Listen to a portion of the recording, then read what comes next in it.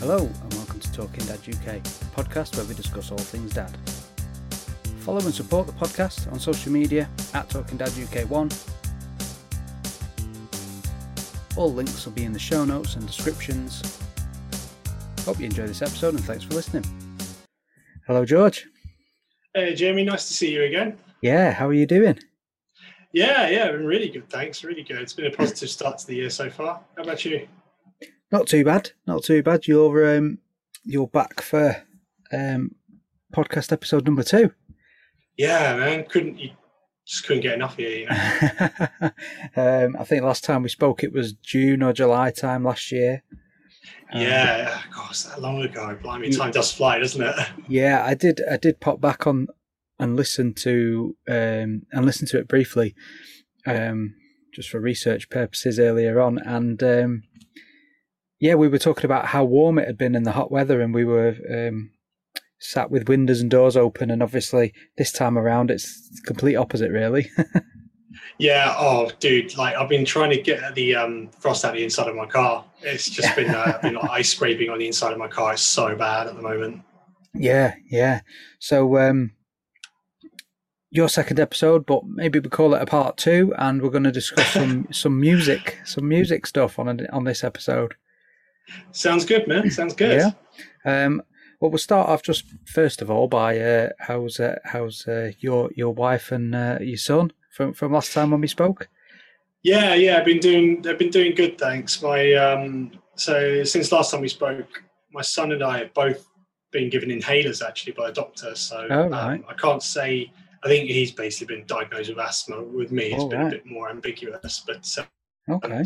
We've known for a long time there's been something going on with it, sort of his breathing and stuff, and so it was really, really great that we finally got this inhaler sorted out, and he's just been so much better instantly. And same goes for myself as well. I got really ill in September, then this cough wouldn't go away. Got an inhaler, and then like 24 hours later, I was doing so much better. It was great. Oh wow. Yeah. So I was really just thankful that he managed to get one as well and get himself sorted out. Yeah. How's life been with you? That's good. Yeah, not too bad. As we spoke briefly earlier on a message, my wife went back off maternity leave in beginning of January, so we're still trying to get used to the new routine. Yeah. And that includes the baby going to nursery and stuff. He's only had a few sessions because we got interrupted by COVID, so he's only had a few sessions and he's not quite enjoying it as much as our oldest did when he first went to nursery. So we're just having to get used to it a little bit. Right. Is it just the settle's just been a little bit unsettled? Yeah. Well, I suppose you could call him a lockdown baby, really, and he's not really used to interacting with that many different people other than family. So I suppose it's just getting used to it. It's just the routine of it. Myself and my wife getting used to the routine again of getting up and going, taking her to work, and because I've been working from home and I still am, and now she's actually got to go to work. So doing all of that and just getting used to it, settling in a little bit after the break over Christmas. So yeah, it's been you come back to work and you wonder if you even had a break after one day. Yeah, that's right, isn't it? Yeah. How old's your son now? He's 3. So he was born at a bit of a weird time where so he's born at the end of 2018. So he had all this time to develop pre-COVID. But then when COVID happened and all the lockdowns and social distancing and all that kind of stuff, he was walking and he was interacting with other people, and he really, really loves doing that sort of thing. But then all of a sudden, we were having to tell him like, oh no, like come away, and this kind of like making him socially distance himself from others, from like other adults, because he's just go up to other adults and just sort of interact with them and stuff like that as well when we were at the park. And we couldn't. He's not old enough for us to be able to like properly explain and him understand like this is what's going on. Like this virus going around, and like all this lots of bad things are happening, and we have to socially distance. He can't understand that concept, but later on in life he's going to be like learning about this at school and in textbooks, all that kind of stuff. And we'll have to tell them like that. Yeah, you lived through that. You were just too young to remember any of it. Yeah, definitely. We've had similar conversations about obviously what ours are going to be learning about and having gone through it and things. Yeah, it's hopefully we're moving away out of that now, and we'll be able to talk about something other than that, really. Yeah, definitely. It's just taking over our lives, isn't it? Yeah, exactly. Yeah, my work, our office got refurbed during one of the lockdowns last year, which was really nice. We haven't been in to see it yet. They've been super cautious about reopening. Yeah. So I still haven't seen the refurb. I mean, I asked for a ball pit and like fireman poles to go between floors. Okay. Don't know if I had got those requests or not. Well, it'll be a nice surprise when you go back, won't it? It'll be great. I'll be straight into the ball pit, man. So, speaking of other topics to talk about, we're going to chat a little bit about music today. And yes, me for a reason. I was listening back a little bit to your previous episode, and for anybody that wants to go back and check that one out if you haven't already, I think it's episode 15, and I will include that in the show notes of this episode, just for anyone's reference. Thank you. And you mentioned during our last conversation that you started playing music around 12 years old. Yeah, that's right. Yeah. I just wondered what that kind of looks like for you, and how that started, and what was the instrument you picked up, or was it an instrument even? What that looks like. Okay, so picture the scene. So my mum basically walks in one day and is like, "I've got you this present." She had this DVD of an old British comedy from the 1980s called The Young Ones. Oh yeah. And my dad was trying to like block this from happening. Apparently, I found out much later because he like highly disapproves of this kind of like vomit comedy, or like Ben Elton and Jackass, that kind of stuff. Yeah. And I got to watch it, and they had a band on every week. I remember it was like 9 Below Zero, Dexys Midnight Runners, Motorhead. So quite a mixture, and I loved all of it that I heard, but the one that really did it for me was Madness. They played House of Fun. Yeah. There's this episode where they're walking to the pub, and as they walk into the pub, like Madness are playing House of Fun, cutting between scenes, and walking, and the band playing in the pub, and I was just loved what I heard. It was so brilliant that at that point I just had to kind of keep listening. So I was like, hopping onto Apple Music and listening on there, and my parents knew about them, so they were like, "Oh yeah, try this song." So my dad introduced me to Baggy Trousers, which is a fantastic song. Yeah. And my mum bought me some of their albums and stuff that I listened to. It was fantastic, and I just loved listening to it. And I thought, okay, cool. Well, I can't sing, so the next best thing is the guitar. That's the next like lead instrument. So because I wanted all the attention, of course. And I started begging my parents for a guitar, and it was all downhill from there, really. Ended up playing classical guitar, actually. I got sent to my lessons initially were at classical music school on the weekends, and went from like a morning, and then it was like half a day, and then it was a full day, and I was basically just there all weekend, eventually by my teenage years, and I absolutely loved it. And the classical guitar, was that sort of parents' decision, or was that just whatever was available to you at the time? Yeah, it was more just what's available. It was kind of freak luck, really. But I was so glad, because the teacher that I had, he kind of took me to one side and was like, "Look, I know you're into all this." By this point, I was into a lot of like hard rock and heavy metal, so bands like Iron Maiden and Motorhead and all that kind of stuff. And he was like, "I know you're into this stuff, and I'm into it too. So why don't we split our lessons up half and half? Okay. Do half classical and then half Iron Maiden, Lamb of God, all this kind of stuff." It was fantastic. I had a brilliant time. We were playing these like Slipknot tracks on 9-string classical guitars, and it sounded absolutely brutal. It was brilliant. I had a great time. Yeah. So was that the teacher that stayed with you for quite a while, or did you change over to other guitar teachers? Yeah, well, my very first teacher was at school. My school ran like private music tuition program. Yeah. It was like really dirt cheap, and there's a reason why it was dirt cheap. And the teacher that I had initially, he wasn't particularly interested. He was really into the Beatles as well, which my dad had banned when I was growing up. Like, my dad hated the Beatles with a passion. Right.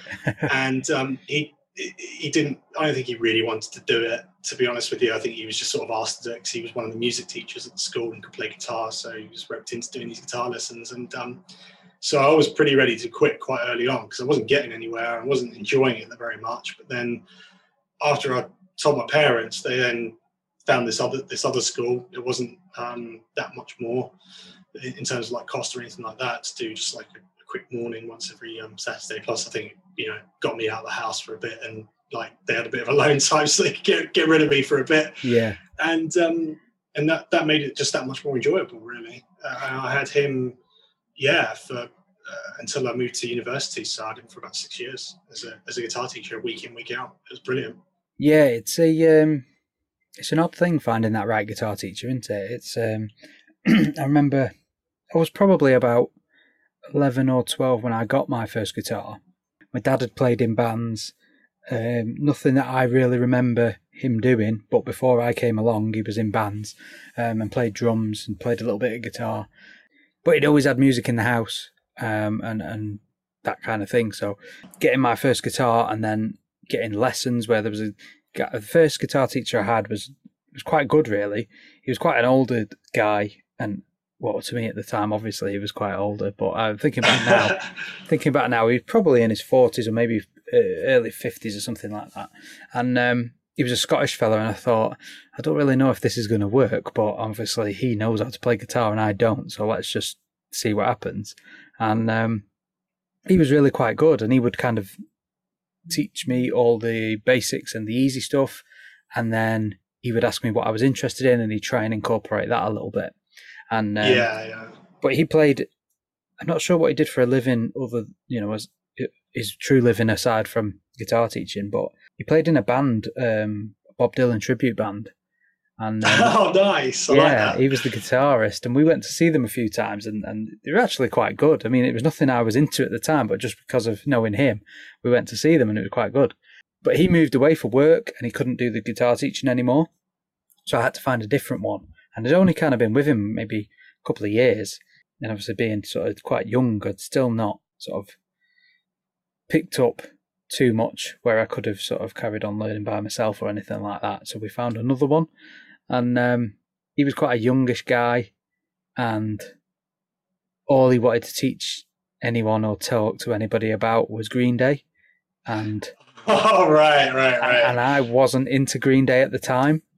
I've only kind of listened to Green Day going backwards as I've got older, and but he wasn't interested in teaching me anything other than Green Day. There was a bit of Foo Fighters he taught me, and then we just didn't get on that well. And he'd always turn up late. He used to use the bus to come up in the evening to come and to give us lessons, and he'd turn up late, and then he'd want to leave on a certain time because he needed to get his bus home. And it was a bit like, yeah, this isn't gonna last. You know what I mean? So yeah, it gives that feeling when if they don't really, you don't feel like they want to be there, then you kind of start not wanting to be there yourself. Yeah, I totally get that. Yeah, so then we kind of just moved on to my dad would show me a few bits and pieces of what he knew, but and then obviously getting further on in school, when you start doing music lessons and you meet up with mates. I had a good friend that's through school who we played in bands with, and he was really good at guitar, and his dad was really good and taught him. So I just kind of learnt off him a little bit then, and we just sort of practiced between ourselves. Yeah, that first experience of a guitar teacher, if it's not quite right, it can put people off, can't it? And it can be difficult. Yeah, it definitely can. But dude, you were really lucky that your dad at least was willing to teach you guitar. I remember meeting Adam Wakeman years and years ago, and his dad, Rick Wakeman, the keyboardist for Yes, was very much active at the time when Adam was a kid, and Adam goes up to him one day and asks, "Oh, can you teach me how to play piano, keyboard like you do?" And his dad, Adam, just throws him this record of Yes music and says, "There you are, just play along to that." And so admittedly it forced Adam to learn how to play by ear and teach himself. But I personally know for like I wouldn't be able to learn that way. It took me a long time to be able to transcribe and play by ear. I was about 19, I think, when I started being able to do it really well to a decent level. That partly might have been my classical training as well, because we're taught to read a piece of music and just play it. Yeah. Not really taught to improvise or anything like that. But it was interesting that you had the teacher that you did who wanted to teach you Green Day songs and stuff like that. You said it was a bit younger, because my teacher that I had, the classical one, he was younger. He was about 24, I think, when I started having lessons with him.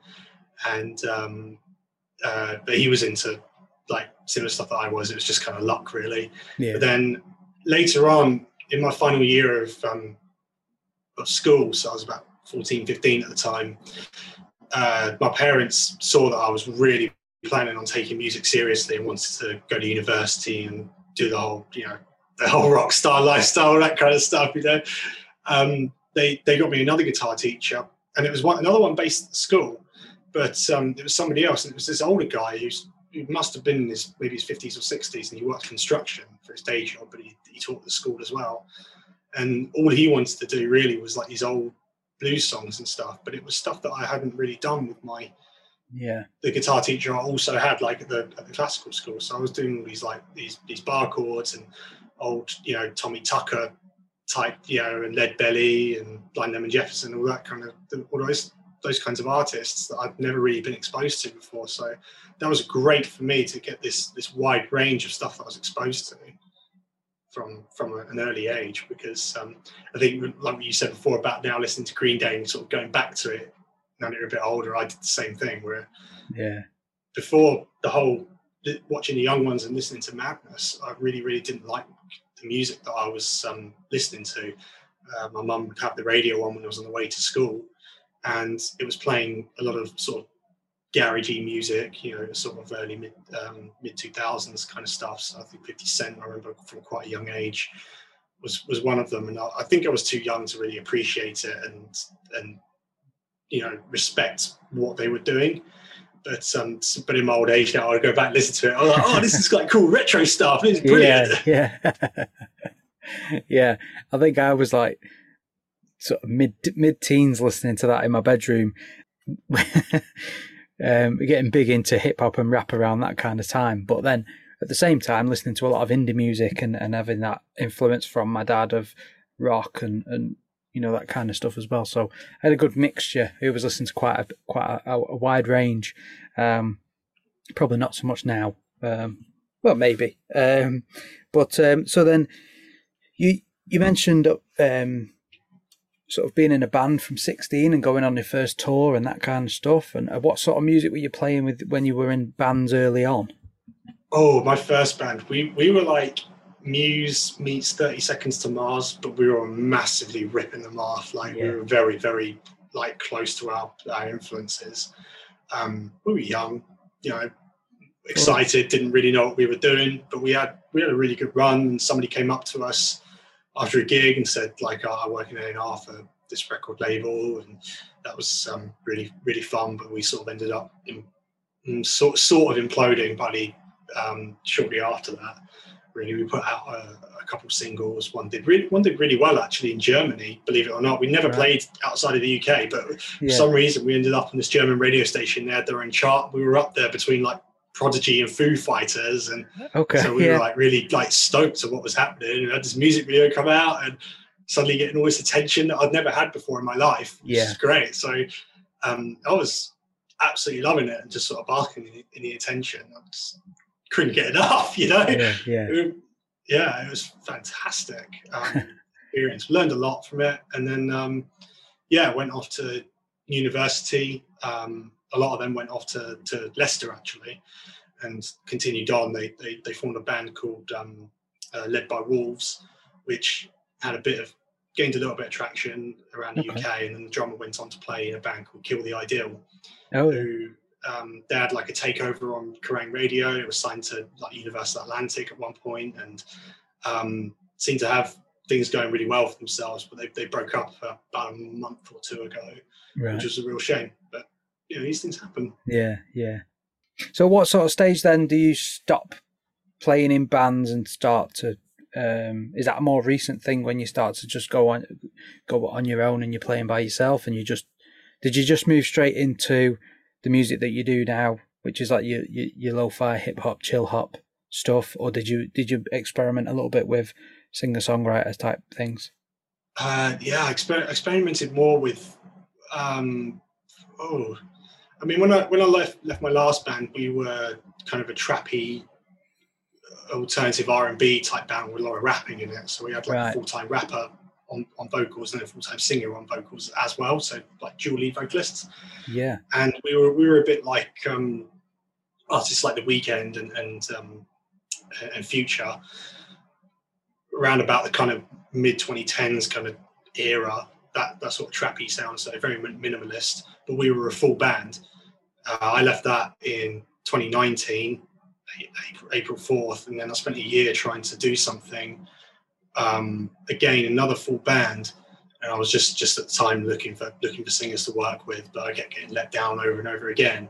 But the material that we were working on, and I've still got it all on my laptop, and it was just some really brilliant material, which I'm so like gutted that I won't be able to ever release. It was just a shame, but it was a bit like if Rag and Bone Man and Imagine Dragons collaborated. It was that kind of like sort of R&B bluesy type music, but with a very cinematic feel to it. Was what I was working on last before I became a solo artist.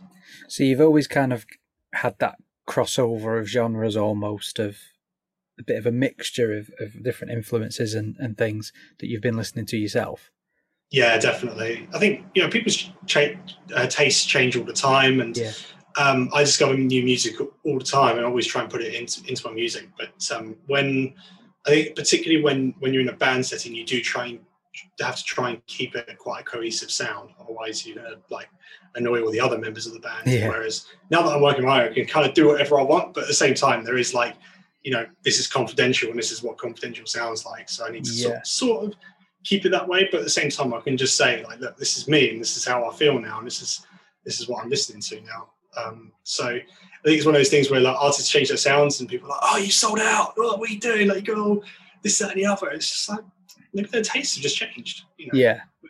One of my favorite bands is Deftones, and the guitarist Stephen Carpenter has said before that he doesn't listen to that much metal at all. So, and they're a metal band, so that's his taste, and his taste probably changed over the years. He probably was once really massively into metal, but now he's not listening to it that much anymore.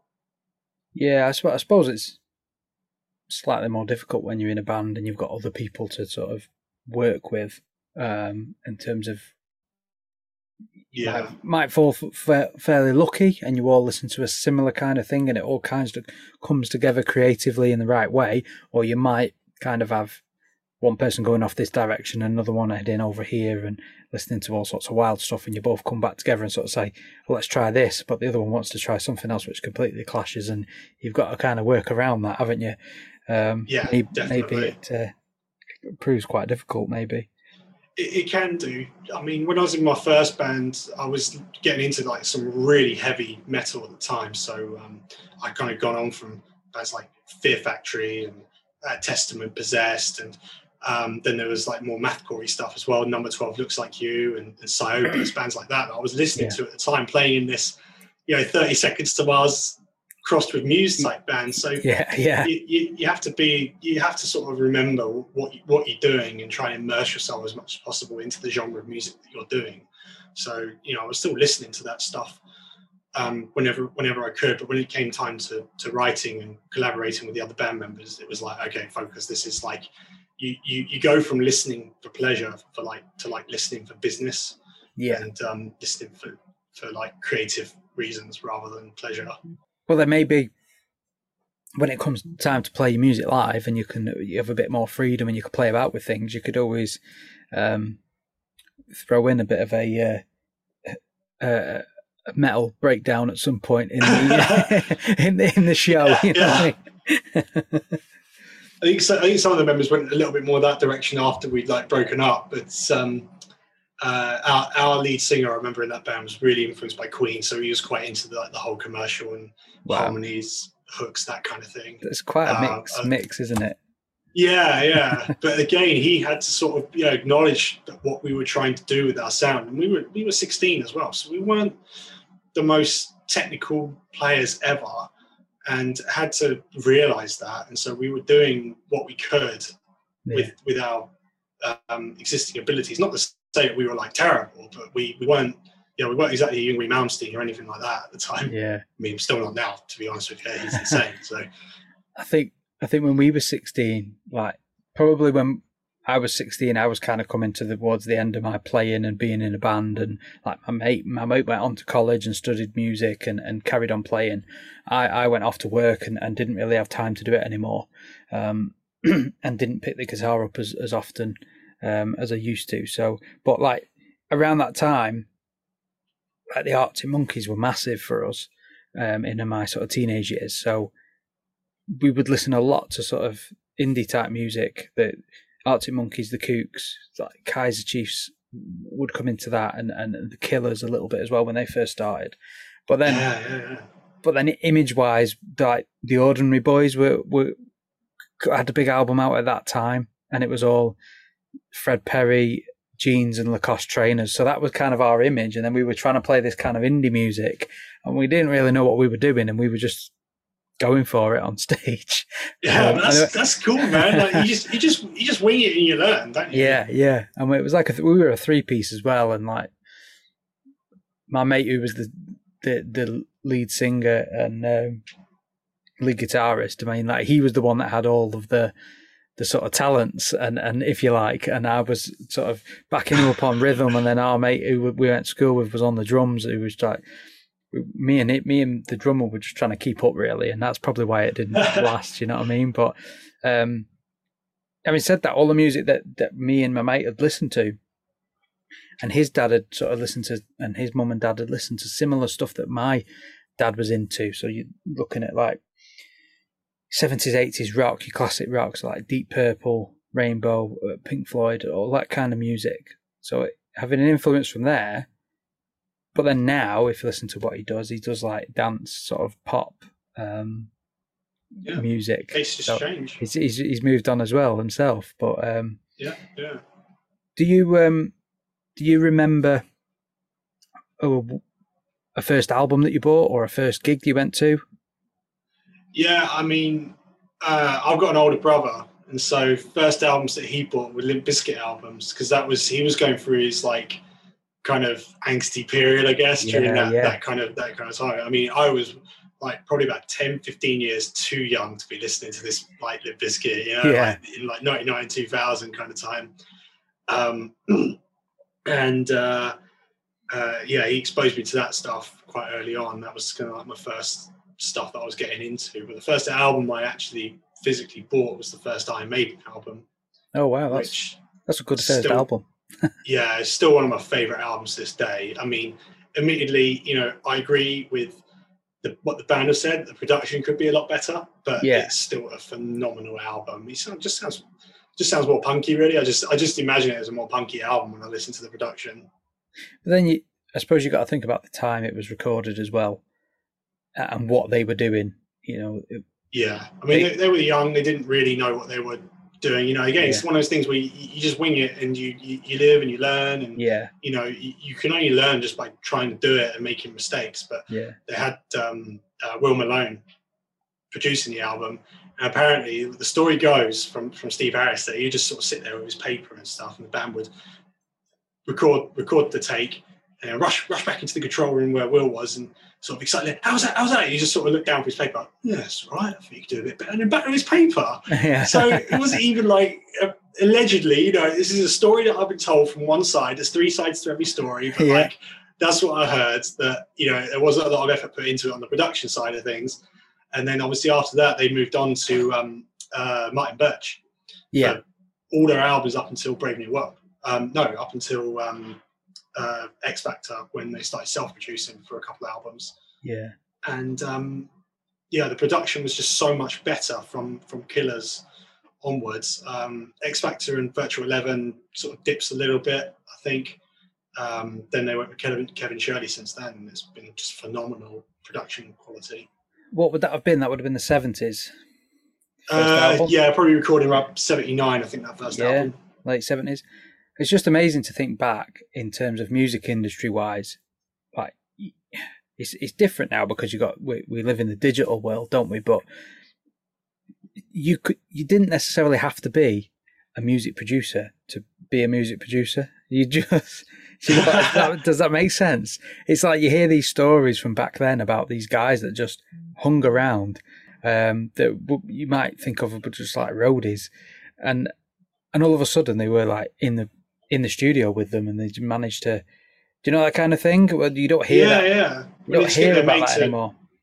Yeah, but you can just get their mate to be the quote unquote producer, but then like the engineers kind of doing more of the work. You know, there's like the producer side and there's the engineer side, and some, you know, it still happens today where some producers take a much more laid back role. I mean, I've heard that Rick Rubin being one particular kind of case where he's a lot more laid back in his production style, where he sort of focuses more on the song delivery and the performances and that kind of stuff, and then the engineer deals with all the mic setups and getting involved and all that kind of stuff. Whereas somebody a bit more like I think David Botterill being one really good example of somebody who gets a lot more involved in the engineering side when they're producing an album. But yeah, it can just end up being just like getting your mate in to produce an album. I know that Pitch Shifter in '96 with their album Infotainment, which is an absolutely brilliant album. I absolutely love that album, one of my favourites. They, I don't think they had much budget, so they got a friend of theirs to produce the album. But he as far as I'm aware, he knew what he was doing in terms of like the engineering side of things. And so right. Yeah. That album sounds brilliant. I absolutely love that one. I suppose if you pair up with a decent engineer, and then you're the type of guy that's just got a good ear, and you're kind of listening through it, and you're thinking, you know, that take wasn't as good as the one you did half an hour ago. Can we so let's go back and listen to that, and let's bring that back. And if you've just got a good ear for it, and you know the band and you know who you're working with, that could work, I suppose, or it has done on different examples over the years. But I suppose now with it all being so digital, and you could just do it in your bedroom and send it to somebody, and all that kind of stuff is very different, isn't it? Yeah, you can do. Yeah, I actually about 2 days ago I had a track sent back to me that I have mixed by an external producer, which I've got a new album coming out on February 11th, and one track on that's been done by an external producer. He actually got in contact with me, so big shout out to Lewis Kelly. Thank you so much. It was did a phenomenal job where he just mixed the track for me, which is great. I've done another I haven't heard from him since, actually, because I've been trying to get back in contact with him. So Lewis, if you're listening to this, please contact me. I'll see if we can get him back. Yeah, exactly. Yeah, because he did a brilliant job. I was so happy with it. I want to work with him again. But yeah, I had this, somebody else mixing a different track for me a couple of days ago, one with vocals in it, and came back, and he'd gone out of his way to kind of put a few extra little touches onto the track, where he put like delay on certain parts of the vocals and certain other effects, sort of like, you know, like radio effects and pannings, that sort of stuff. And it sounded great, and it's stuff that I wouldn't have thought of producing myself. When you're self-producing, you can be a little bit blinded to what's going on. So I always want to work with other people on the production side of things. You know, as nice as it's been to have a bit of creative freedom producing myself, I do miss that collaboration so much, especially when it comes to like writing music as well. When with my last band, we did a single called Magic, and we recorded it at Greystoke Studios. Big shout out to Andy Whitmore, who was one of the producers on that. We recorded with a guy named James, and the engineer was called Lucy on the first day, which was they were brilliant, and James was very kind of get involved in the performances of when we were recording. So kind of, you know, like telling me like, oh, when you try playing this way, and you know, just sort of advising me on my playing, making sure the vocals were timing was really on point, and that was really great. So we ended up kind of making the track go from a straight, you know, 1, 2, 3, 4 to swing, so 1 and 2 and 3 and 4, and it just sounded that little bit better by doing that. Okay. Then the next day we had some guy called Matt, along with Andy Whitmore as well, mixing the track down the next day, and they were just putting in all these kinds of cool things that they just decided, oh, this will sound cool. And at one point in like there's a little like breakdown in the song, and he took sampled part of the vocals, made it really, really high pitched, and just had it repeating in the background in this in this little breakdown. And it's only really, really subtle, but you can hear it. It just fills out the space nicely, and it just adds to the track so much more. I never would have thought of that. And this is, you know, an example of a producer who gets really, really involved into the process of how it sounds. Yeah. So I was really happy with that over a producer who might listen to the track and be like, okay, well, the band wants it like this, so I'm going to do it like this, and not think about it from an outside perspective. Well, it's good that you've got that sort of creative network as well now, that you can kind of collaborate like that as well. Yeah, definitely. I look forward to hopefully working with the three of them again, because they were really fun. I learned so much from them. What's your sort of favourite part of your creative process? Is it playing, writing, gigs, collaborating? Which bit do you, or is it all of it? You enjoy it all? Oh, I think writing is probably number one, but it's writing with others. I prefer writing with others over writing with myself. So with my last band, yeah, that was my last kind of collaborative, like long-term collaborative effort. At least I've done a few collabs as confidential, but in terms of the long term, I mean, I used to work this terrible job in the kitchen at Wetherspoons once upon a time when I first formed my last band, and I'd get up at 4 a.m, I'd work until 4 p.m, and then I'd go straight back to my flat, pick up my guitar and an amp, and I'd cycle to the lead vocalist's house, and we'd just jam until about 10 o'clock at night. I'd cycle back to mine, you know, maybe have some food, but working in Wetherspoons kitchen kind of puts you off eating food quite severely. And get some sleep up at 4 o'clock the next morning. It was really, really like tough, but I loved the process so much because we were writing constantly, and we spent a whole year just writing. And then we, when I had to go back to university, because the term started again, we did sessions twice a week of recording at my place when we felt like we had enough in terms of material, and we recorded 200-300 songs, I think, in space of about 18 months. It was just so intense, but so satisfying as well, because I love processes rather than outcomes. So it was great to kind of see ourselves progressing, and the process of us getting better at writing and becoming more collaborative and getting to know each other better as well. Because I've never met the vocalist before I auditioned for the band, and then we just hit it off really quickly, and we both were really, really intense people. So that worked really well for us to have like these constant sessions and constantly be in each other's company, constantly writing, constantly recording. I mean, he blew his voice out so many times each week. I'm surprised that he didn't like develop some like nodules or something on his vocal cords. Yeah. What are you listening to at the moment outside of your own stuff that you're creating?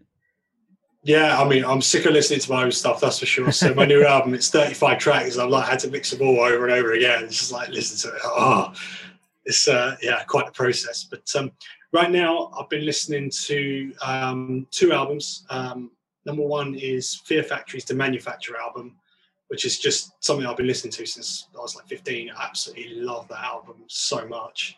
I recently listened to this interview with Rice Fulber and Dino Cazares, so the keyboardist and the guitarist for the band, and talking about their process for it. And so it's given me a whole new appreciation for the album. I'm listening to it in a whole different way. It's brilliant. I absolutely love it. And the other one is Decadence by Head Automatica, which is a very different album. It's like a dance punk album, that one. I don't know if you ever heard the band Glassjaw before, but it was formed by a couple of the members from that after Glassjaw went on hiatus for a few years. I haven't, no. Glassjaw were a brilliant sort of post-hardcore band. They were actually produced. Their first album was produced by Russ Robinson, like the guy who basically made the whole like Korn Limp Bizkit thing. You know, their sound famous. Yeah. And then he decided like, I'm going to produce this post-hardcore band now and just do something completely different to what I was made famous for. And it's absolutely fantastic. It's like really, really like quite wild Glassjaw music, especially on their first album. Then Head Automatica is a lot more sort of commercial, dance punky music, but it's still like live instruments. It just sounds phenomenal. Have you got any plans for going to gigs to watch any bands or gigging anything yourself sort of this year? Everybody seems to be cancelling at the moment. I'd love to go back to seeing gigs again. I know that Dub Pistols towards the end of the year always come to Brighton, so hopefully everything will be lifted by the time that Dub Pistols come into town, because I love watching them. I never miss them whenever they come in. Right. Okay. Absolutely brilliant band. I'm so glad that their first album, Point Blank, which was sort of big beat, Prodigy type, that kind of sound album, is now on Spotify, which is brilliant. Listening to that plenty lately as well, because they evolved a lot more into like drum and bass meets reggae type music since then. So it's nice to have that kind of their early sound on there. I hope to see them later this year. That's probably the only one I can really think of right now. I'm in Brighton, and we've got Concord too, so we get some bands coming through here, but at the moment everybody's just cancelling. It's so up in the air. Yeah, it's been a tough one, hasn't it? I mean, I don't know if I mentioned it last time. I've mentioned it a couple of times on the podcast, but I've still got tickets for the Ozzy Osbourne. Yes, yeah. No More Tours tour, and it keeps getting put back. But he's just like, I just want to retire. Can this end, please? Yeah. Every time I see a picture of him or a video or something on the news of him, he's looking older and older, and I'm thinking, I don't know if I'm ever going to get these tickets fulfilled. Just like one foot out of the tour, man. Yeah. But the friend I'm going with is the same friend that I was going to go and watch Motorhead with on one of their last gigs, and we kind of, for whatever reason, didn't end up doing it. And then Lemmy passed away, so we couldn't go again. And so we said, well, with the Aussie one, we'll just keep the tickets and we'll go. And then 4 times later, we still haven't been yet. But I've not really booked anything else. I did have just before sort of lockdown and COVID happened, there was a couple of small shows that over in Manchester that me and my wife were going to go to. They obviously all got cancelled because they were American and they weren't travelling, and we got locked down, so that got cancelled. And we just haven't really had much chance to look at anything else really, unless there's anything on locally. Yeah, I just feel a bit hesitant to commit to anything just because I'm nervous about things being cancelled. Yeah, I mean, I know, like, we should be supporting live music, of course, and buying tickets and stuff. But when things get cancelled or delayed, it just makes you that much more hesitant to buy the tickets. There's a local artist in Brighton, Luami, who I'm actually doing a collaboration with at the moment. She just sent me the vocals for it today. It sounds brilliant. Yeah. There was a show that she was supposed to do last year, twice. And both times cancelled because of COVID outbreak in the venue.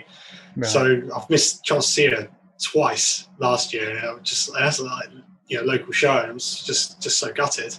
Would you do gigs yourself? Like one man shows or that kind of stuff, or do you ever do that kind of stuff?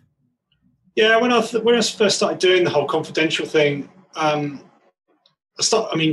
started doing it because I was let down a lot by other musicians. I was like, right, I'm just going to rely on myself and, make proof that I can release stuff. And it's, it's not myself holding me back. It's kind of like other people and being let down by other people that's holding me back from releasing music. And I had thought about doing live shows as well, which would be great. What I'd love to do is just get a band together. So, a bassist, probably another guitarist, drums, keys or something, and some vocals as well, and just jam on stage. Like, we can use the beats that I've got as sort of foundation for playing, but then just sort of improvise on stage and just have a jolly old good time, and have like vocalists sort of freestyle rapping or something like that over the top, which would be really, really fun. But it's been so difficult to get people to to not let me down before and to commit to something that I thought about it, and then just sort of realized, there's a reason why you're a solo artist now.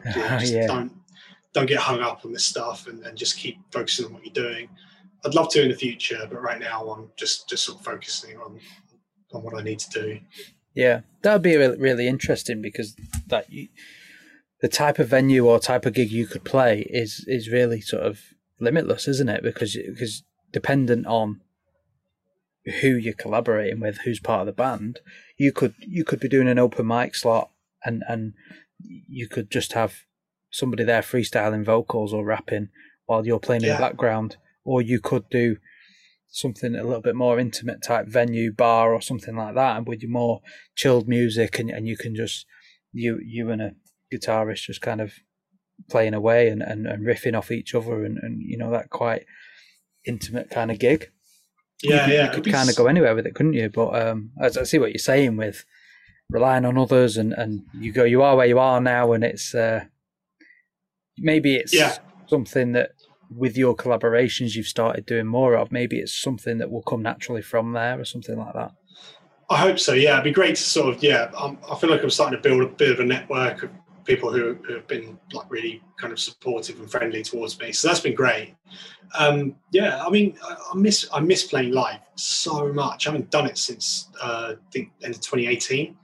It was the last time I'd done it, but I hadn't even played guitar live for a while before then. I was doing vocals and stuff as like a sort of hype man, backup rapper, whatever you want to call it, through most of 2018. And it's just that feeling, that adrenaline when you're up there is so great. And I love to get lost in the music and just be just transform into somebody else and just sort of make a big scene, Yeah.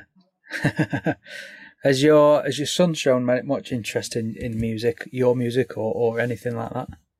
So my old guitar teacher, he bought him this like plastic guitar. It looks like a Gibson Explorer, and you press buttons. When you press the power button, it plays Wrath Child by Iron Maiden. So I'm really happy with that. Yeah, that's not bad. And it's sort of built like a bit like a Guitar Hero controller. So you got like these like fret buttons, and press them like drum beats playing, like got a whammy bar. You press on that, it plays little riffs and that kind of stuff. He quite likes it. And there's a local guy in Brighton called Music with Mike. Big shout out to him. He's like fantastic dude, and he does these like guitar playing shows, and obviously he actually sings songs for the kids, or like Wheels on the Bus, all that kind of stuff. And, like my son absolutely loves that sort of thing. So during the pandemic, when the first lockdown especially happened, and play parts were shut, couldn't go outside, anything like that, you get a bit stuck for what to do, and sometimes you do put on the TV.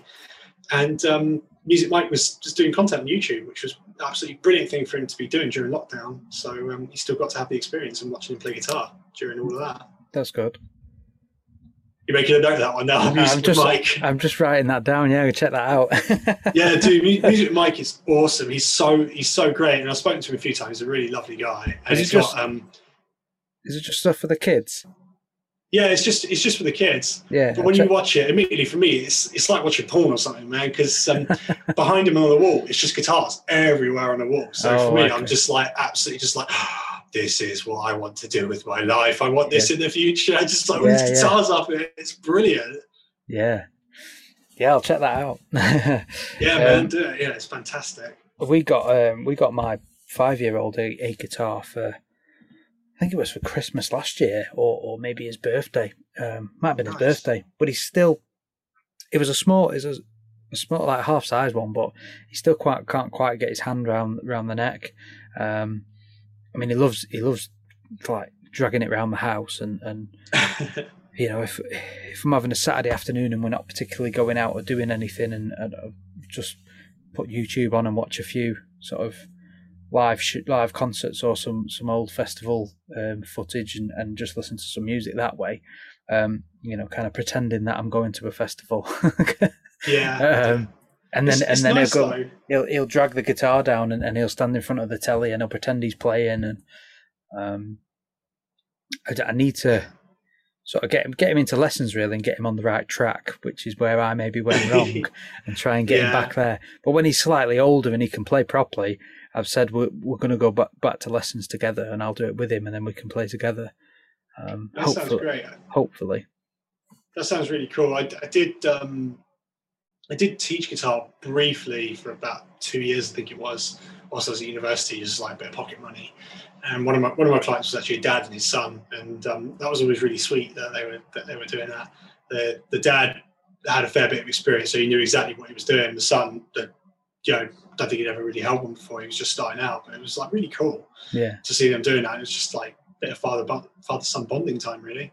Yeah. Because like I spoke to an early years educator before, and one of her pieces of advice to me was looking at my own interests, sort of having that, trying to do that with my own son. So sometimes when Music Mike is on, I'll get my guitar out and play along, because he's only playing like really simple chords and stuff. Yeah. So I'll just play along, and then my son will spend half time looking at me, just like sort of seeing what I'm doing, and he realizes it matches the sound that's coming from the TV, I think. Yeah. And it's just a nice little thing. He'll have his little guitar there as well, and just feels like we're all playing together. Yeah, it's really nice. But it is cool that you can like stream all these festivals and stuff on YouTube now, because I know that Coachella was streamed live, and I naturally had to watch Limp Bizkit's set, of course. Yeah.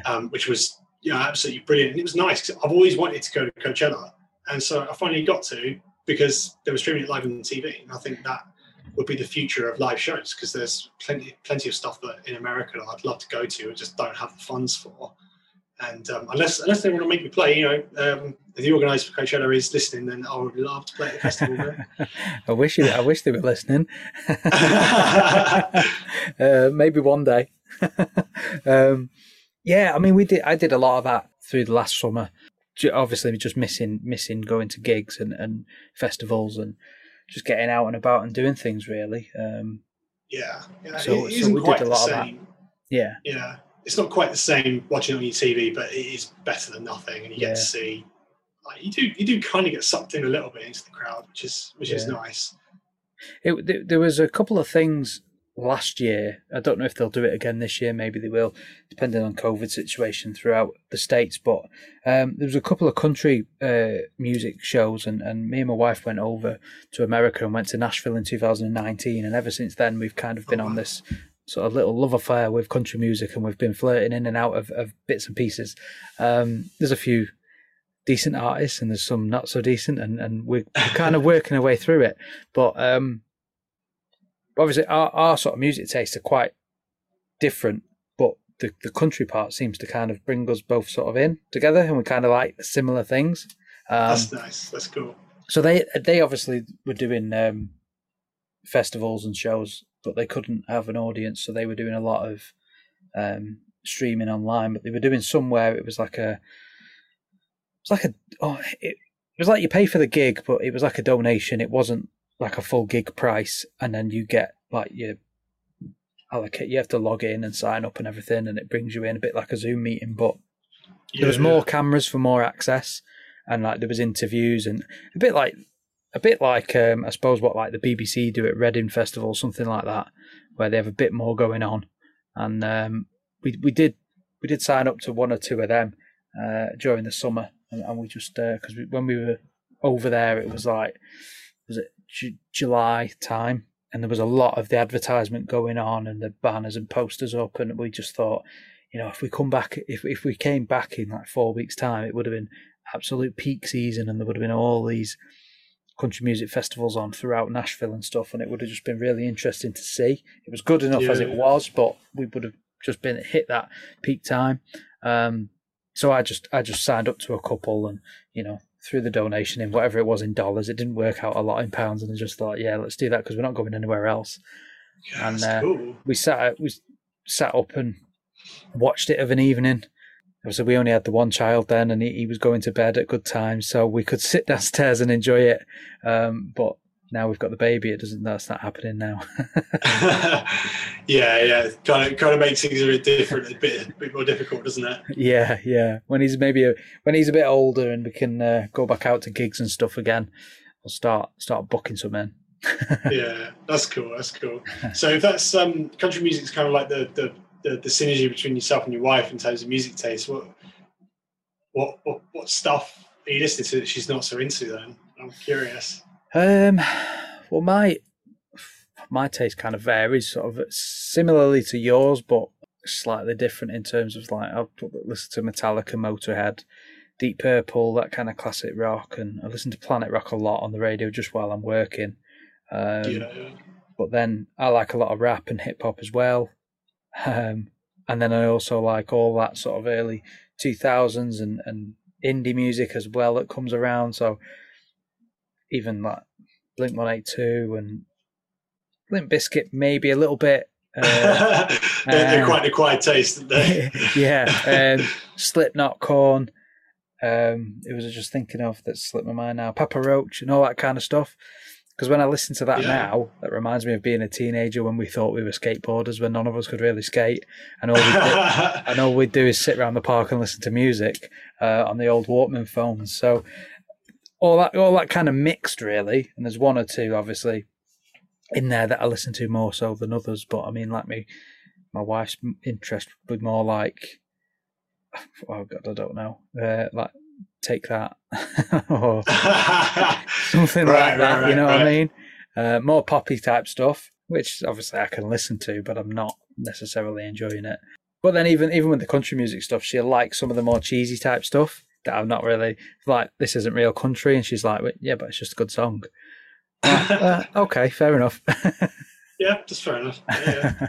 But yeah, it's quite a mixture there of what I listen to. But I don't know if you've ever heard of Yellow Wolf. No, I can't say I have. Anyone I've ever spoke to about music is like, you know, when you get to that question, it's like, what you're listening to now, or who do you listen to now? And I'm like, everyone should listen to Yellow Wolf. So, okay. Yeah, I'll give it a try then, definitely. He's got quite a mixture. So he incorporates the kind of rock, rap, country kind of elements because he's from down south, Nashville area now is based. So he kind of incorporates all that kind of mix. So like he's got albums that are just straight up like southern rap or just hip hop. And then he's got other albums that have got bits of country music mixed in and bits of rock and rap. And he's actually bringing out an album in March, I think. And it's going to be his first album where he's not doing any rapping whatsoever. So it's going to be interesting to see what happens with that. Sounds cool. It's been a collaboration and produced by Shooter Jennings, who's any relation to Waylon Jennings? Yeah, it's his son. Ah, okay. Yeah, so they're all sort of from around that kind of same scene and area, and they all know each other. And this has been something that's been in the works for a while. So I've read, and I'm interested to see what happens with that because he's actually quite a good rapper. So it's going to be interesting to see what else he can do and whether it's as good or I don't know. I'll probably like it anyway. But yeah, I spoke to my mate on one of these episodes where we did an album swap and Yellow Wolf was one of them albums. So apologies if any listeners think, God, shut up talking about Yellow Wolf. But yeah, it's good to be passionate about certain bands and artists and stuff. I mean, for me, I'm really, really into Linkin Park is a big one, particularly like their early stuff. So I think I could go on all day about the 20th anniversary Hybrid Theory that came out last 2 years ago now. Yeah, I think that's a brilliant album. That was a great album. Yeah. I mean, for me, one of the things about the anniversary edition was that it had all these old demos and stuff from before even Chester was in the band. Yeah, and you can hear. For me, obviously as a music artist, I feel like I think that I listen to music maybe a little bit differently to somebody like my wife, who's not musically trained. You know, she studied psychology rather than music. So for me, I'll listen to like these really, really old demos, and they're like really crummy qualities. It's recorded in their bedroom, like a 4-track, you know. Yeah. And it's before they had Chester in the band, and some of them from a songwriting perspective are really, really poor, but you can hear the foundations of what they would later become from both a band perspective and what they were trying to achieve in their sound and the kind of vibe they were going for, to also the song itself. So there's one that I recommend everybody listen to. It's called Blue, which is on that album as one of the demos. That one's actually got Chester on it, and it's a pretty mediocre song. It's okay. And then at the very end of the track, the last like 30 seconds, it breaks into this really, really heavy, like Chester Bennington screaming his head off with these heavy guitars. And that bit formed the chorus for the song Crawling. Right. And you listen to it, it's like, you could initially just like blow off this song Blue. It's just like, oh, what's this? It's terrible, whatever, And and never working it again. But they were so committed to improving their songs and making what they wrote as good as possible and making themselves as great as they could be, that they took that song and made it into something that is, at the time was one of their biggest tracks and something that made them really well known. Yeah. Because they, just pushed themselves as hard as they could. And I think this is one of the things where I've maybe been let down by the musicians before, because it hasn't been immediate success, immediately, great, amazing. You have to work on it. You have to push yourself. You have to keep trying. You have to keep, writing until you get to what you need to do. I mean, like I said, with my last band, we wrote 300 songs in about 18 months because we were just trying to find the right sound, to find who we were and improve our songwriting skills to the point, where we were writing tracks that were releasable. We got some awful stuff, which is still on my laptop. And I listened to some of it about a week ago when I was like trying to clear some stuff off, and it was just so appalling I could hardly listen to it. Yeah, but we had to go through that process in order to get to the level that we needed to be. Linkin Park had to do the same thing. They're one of the most successful, rock bands of all time. Their first album went, Hybrid Theory, went diamond. It's in America. It sold 10 million copies. Can't argue with that. That is so successful. And they started from this really, really mediocre kind of unimpressed sound. Jeff Blue, who's their A&R guy, listened to it and was like, nah, this isn't that great. Listened to them again a few years later, just after they got Chester in. It was like, it's all right, a bit better. And then they started demoing for the Hybrid Theory album, got the deal with Warner Brothers, and it was just phenomenal. Nobody believed in them at the time. There's another one of them albums I was probably listening to a lot while we were sat around in my mate's bedroom playing Tony Hawk's Pro Skater. And we just era, isn't it? And we were just busting that out, and he was a massive fan. He probably got me into them, to be honest. And then even my uncle was listening to him a little bit on that first album. So great album. My mum was probably I can't remember if it was my mum or my brother. It was the person who got me into it. I know my mum was into that album as well, and I was really, really young at the time when that came out. I was like, I don't know, 3, 5, I can't remember when it came out. And came out, and it was just something that I grew up with. My brother used to sing One Step Closer all the time as well, just like bellow it out through the house. It was brilliant. It was great because that was when like MTV was still a thing that played music videos and wasn't just full of reality TV. So it was like we could sit and watch it on there. I've heard the story that music television, MTV, used to actually play music videos on there. Whereas for me, it was just like they're just playing like Geordie Shore and Jackass on there. That's all I ever like. I mean, I let them off with Jackass, but all the other stuff was crap. So I'll just turn into like an old moaning dad now.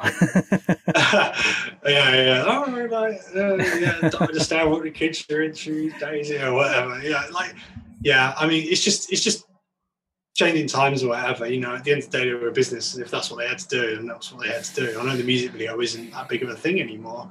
I'd like to certainly get some music videos done. Shout out to Sam Curtis, who's phenomenal film videographer. He's a fantastic dude, so I hope to work with him again in the future at some point.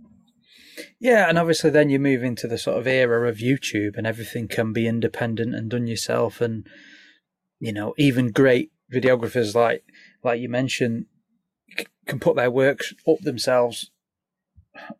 on YouTube themselves, should I say? And the need for it to go via all these sort of different channels doesn't need to happen now. So it's it can be a good thing as well, but accessibility and distribution is easier than ever. But then when it becomes easy, it becomes hugely saturated, and then you have to find a way to make yourself stand out from the crowd. I mean, The Weeknd is a really, really cool example where he released these albums for free on the internet, and I think he posted some stuff up on YouTube as well, and it went viral. And part of the reason why it went viral was because in the cover for his first mixtape, he had 3 of them come out. The first one had exposed breasts in it, I think.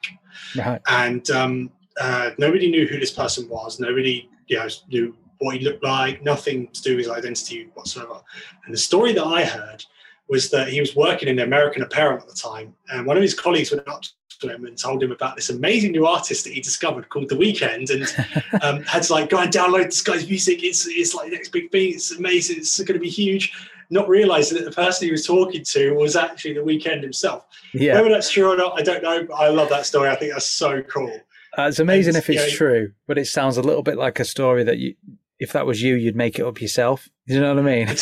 Potentially, yeah. I mean, it's marketing at the end of the day. You know, you have this persona of like, you know, being this enigmatic person, and nobody knew who The Weeknd was, and that just builds this intrigue around like, you know, who is this? We want to find out, and that goes all the way back. It's not a modern thing. You think of like Robert Johnson in the early 1900s, the famous blues guitarist. Yeah. You know, allegedly sold his soul to the devil for amazing guitar abilities. In reality, he just spent night after night at a graveyard practicing. But word gets around, and suddenly it's like, oh, Jamie, you got to go check out this guitarist who's playing in town tonight. He sold his soul to the devil. He's so good because he sold his soul to the devil. He's going to hell, all this kind of stuff. And like Jimi Hendrix, you know, like, oh, this dude, like he plays guitar behind his back and his teeth, and then he fired his guitar and smashed it all up. It's incredible. You got to see this, man. Yeah, you're definitely going to go and watch them type of shows, aren't you? At least just to say they never did it when I was there, or you know, they did do it and it was amazing. yeah, and they become more known for like those acts than their music. You know, you mentioned Jimi Hendrix, and you think about setting your guitar on fire. You mentioned The Who, you're thinking about instruments being smashed up. You mentioned Robert Johnson, you think about doing a deal with the devil. Yeah. And it's not about the music, it's about the marketing, really. Yeah, people absolutely. People think that it's a modern gimmicky thing that's come up in the past like 10, 20 years. It's always been around, you know. Shops have signs on them. That's marketing. What sort of things are you working on at the moment? I know you've mentioned your new album, and obviously tell us what you're working on and where anyone who wants to can find you and listen to you. Shameless plug time. So I've got my new album. It's called The Search For. It's coming out on February 11th, and that's going to be on all online streaming platforms. So Spotify, Apple Music, Deezer.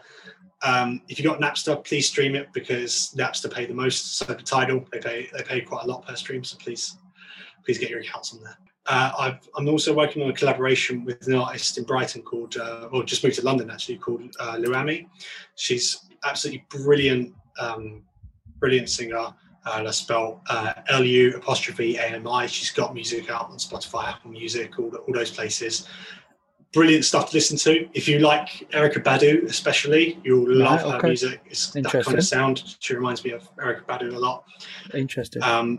Yeah, and there's one other project I'm working on, but unfortunately I cannot say anything at the moment, just that everybody is in for a real treat with what I'm working on at the moment. It's going to be really, really different, really, really cool. And I can tell you privately afterwards what it is if you wish. Yeah. So then anybody who wishes to see what that might be needs to go and check out your socials and keep up to date with you, don't they? And where can they find them? Yeah. So I'm on Instagram. That's the main place where you can find me. It's at confidential_lo-fi. So that's LOFI. If you message me, I will answer. You know, I love talking to people. I'm not the most active in terms of posting on there, but I'm always on there answering messages. If people want to, you know, speak to me for whatever reason.